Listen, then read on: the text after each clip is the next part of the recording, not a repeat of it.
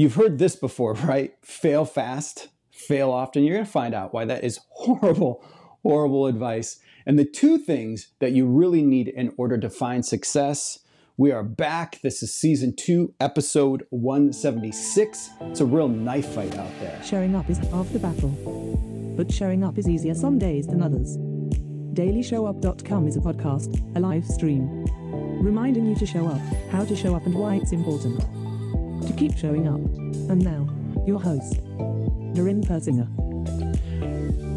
Happy New Year to you. We are back. You are back. It's a new year. There's new goals. There's new resolutions. Did you know that 8% of us, only 8% of us are going to achieve our new year resolutions, the new goals?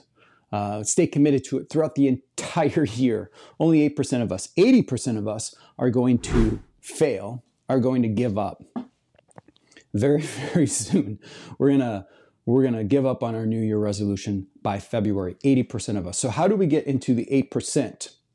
Well, keep listening to this episode because I want to help you start right and finish right. We're going to talk about starts and finishes. You'll be hearing 3 reasons why starting is overrated, why failing is overrated. This idea of fail fast, fail often, why failing is overrated. We'll dive into some data about this. And the 2 things that you really need to focus on if you want success. So first, why starting is overrated. Starting feels good. Doesn't starting feel good? Maybe we are procrastinators. We're a personality type that tends to procrastinate, put things off. So if we can start something, if we can just get started on anything, maybe that feels good. There's like a little dopamine rush, dopamine hit of like, hey, I started something. So starting feels good maybe because we procrastinate. Starting also feels good because we're in a culture that celebrates starts. You're celebrated when you start something. So think about this. You want to start a new job, a new career. Maybe you started in real estate last year. Maybe you changed brokerages. New starts like, hey, yeah, great, good for you. You're going to do it. And finishes are also celebrated, like when we did something, when we actually accomplished it. But it's the during where it's pretty quiet and lonely out there. So, it's easy to start because we procrastinate, we get celebrated for it. Number 2, starting is really easy. Starting's easy right now in today's world, which I believe makes it actually easy to quit. If it's easy to start, it's easy to quit. Back in my wakeboarding days, we had this idea, this principle that the way that you took off would be the way that you land. So if you're a little off balance, if you're a little heavy on your back foot, heavy on your right foot, that's going to be the way that you land. And if you're off balance, you're going to eat it.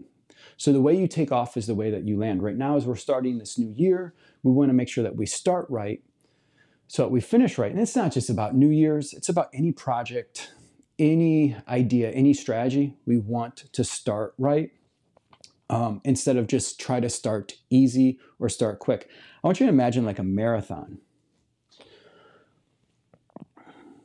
When we start the marathon, that starting line, there's cheers. We're being celebrated. We're back to the celebration thing. We start and we take off, and maybe a little bit in our head, we're like, okay, I'm going to get those cheers again at the finish line because we celebrate finishes too. The problem with the marathon is you got the start, the finish, this whole thing in between, this really long period of time where there's no cheers, there's no celebration. It's just you and your mind and your thoughts.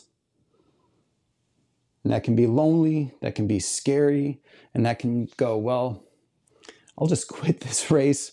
I think there's another marathon coming up in 6 weeks or so. I'll go do that one because those cheers at the starting line, it's pretty nice. Maybe I'll just train a little bit harder and come back and try this marathon again later. So starting a business is easy online nowadays. You go to GoDaddy, get a domain, set up a website, Wix, Squarespace, maybe on GoDaddy. Getting licensed in real estate is pretty easy too. I mean, it's 90 hours. in the state of Washington to get your real estate license, that's 2 focus weeks, in my opinion. You just knuckle down, go, okay, for 2 weeks, I'm going to focus. I'm going to get my real estate license, schedule the exam.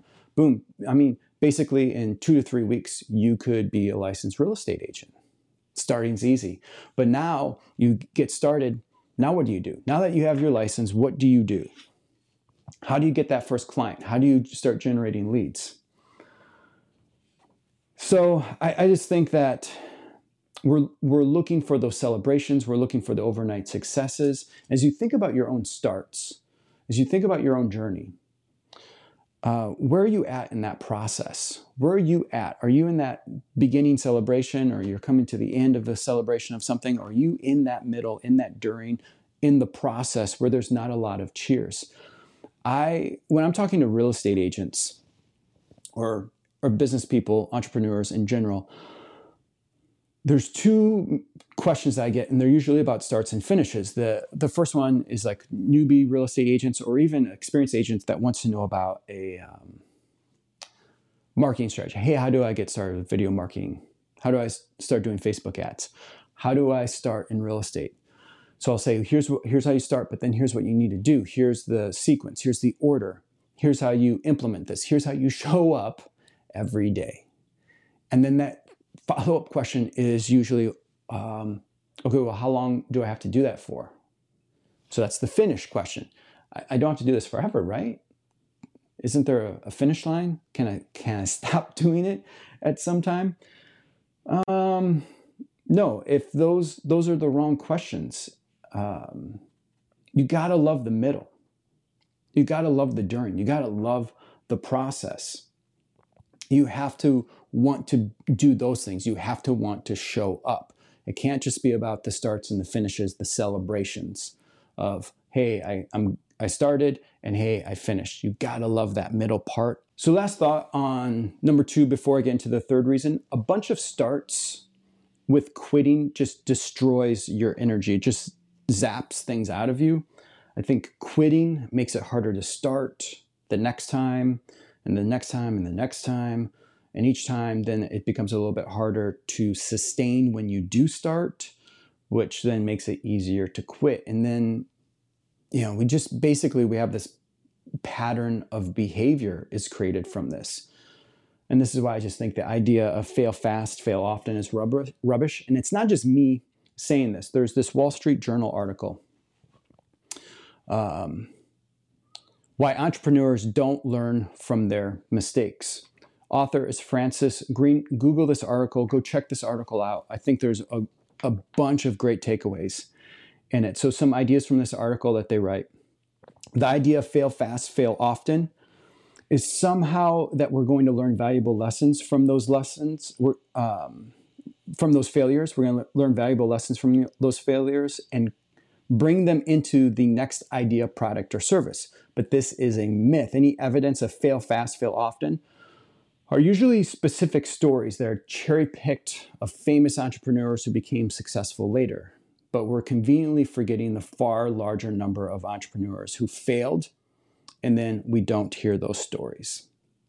See, I think this is just a big trap, the fail fast, fail often, and we fall into that trap because we believe that we are the exception and not the rule.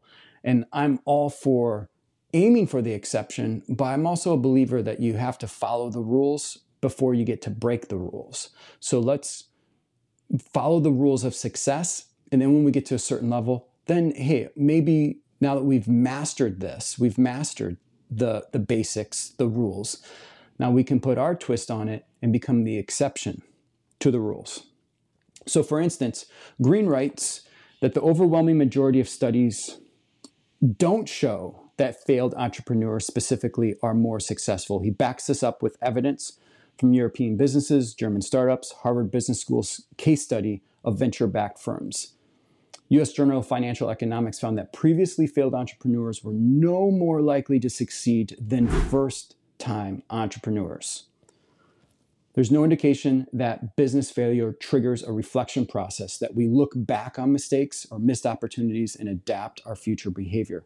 We're just not very good at learning from our mistakes. That's basically what it comes down to. We're just not very good at learning from our mistakes. The article says the biggest mistakes that we make is that we look for simple answers and we blame others for our mistakes.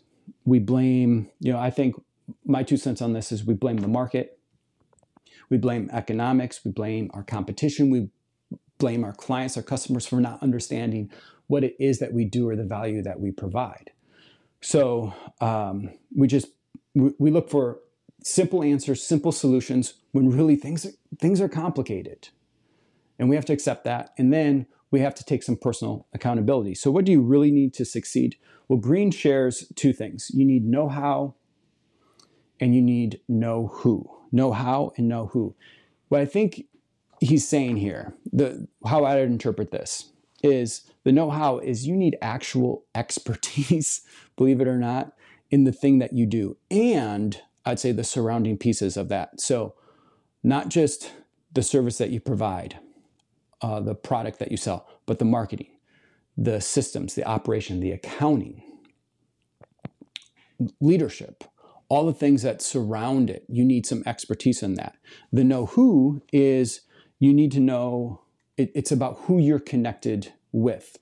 Who has more experience? Who has more expertise? Who can show you the ropes? Who can pave the way for you? Who can show you, here's mistakes I made. Don't make these mistakes. So not just learning from your own mistakes, which we're not very good at, but can you imagine trying to learn from someone else's mistakes? If we're not very good at learning from our own mistakes, why would we ever learn from someone else's mistakes? Well, that's where the know-who comes into. We need them to point it out, draw it out, be very specific and clear for us about this. And it's not just that person showing you, it's about who you're connected to that is your potential client, your potential customer. Do you have enough of them? Do you have enough leads, enough appointments, enough prospects? Do you have a big enough audience, a database, a community that you can engage in so that you can be successful in business? So the 2 things, your know-how and your know-who, and that basically comes down to experience, expertise, and connections. Do you have enough of that? Do you have enough experience? And do you have enough connections? I have a past episode on the Daily Show Up that I think will help you go deeper into this idea. It's episode 92 called The 999 Wealthy Universes Principles. If you're watching this on YouTube, I'll have the link below. If you're listening, go find episode 92, The 999 Wealthy Universes Principles. And then tune in tomorrow for episode where we're going to cover the worst business planning mistakes that I see real estate agents making. Hey, it's good to be back. Keep showing up. Remember, it's a real knife fight out there. Thanks for showing up. But remember, showing up is only half the battle. If you're ready to take your business to the next level, schedule a Level Up conversation with Doreen at levelupconversation.com. And remember, keep showing up.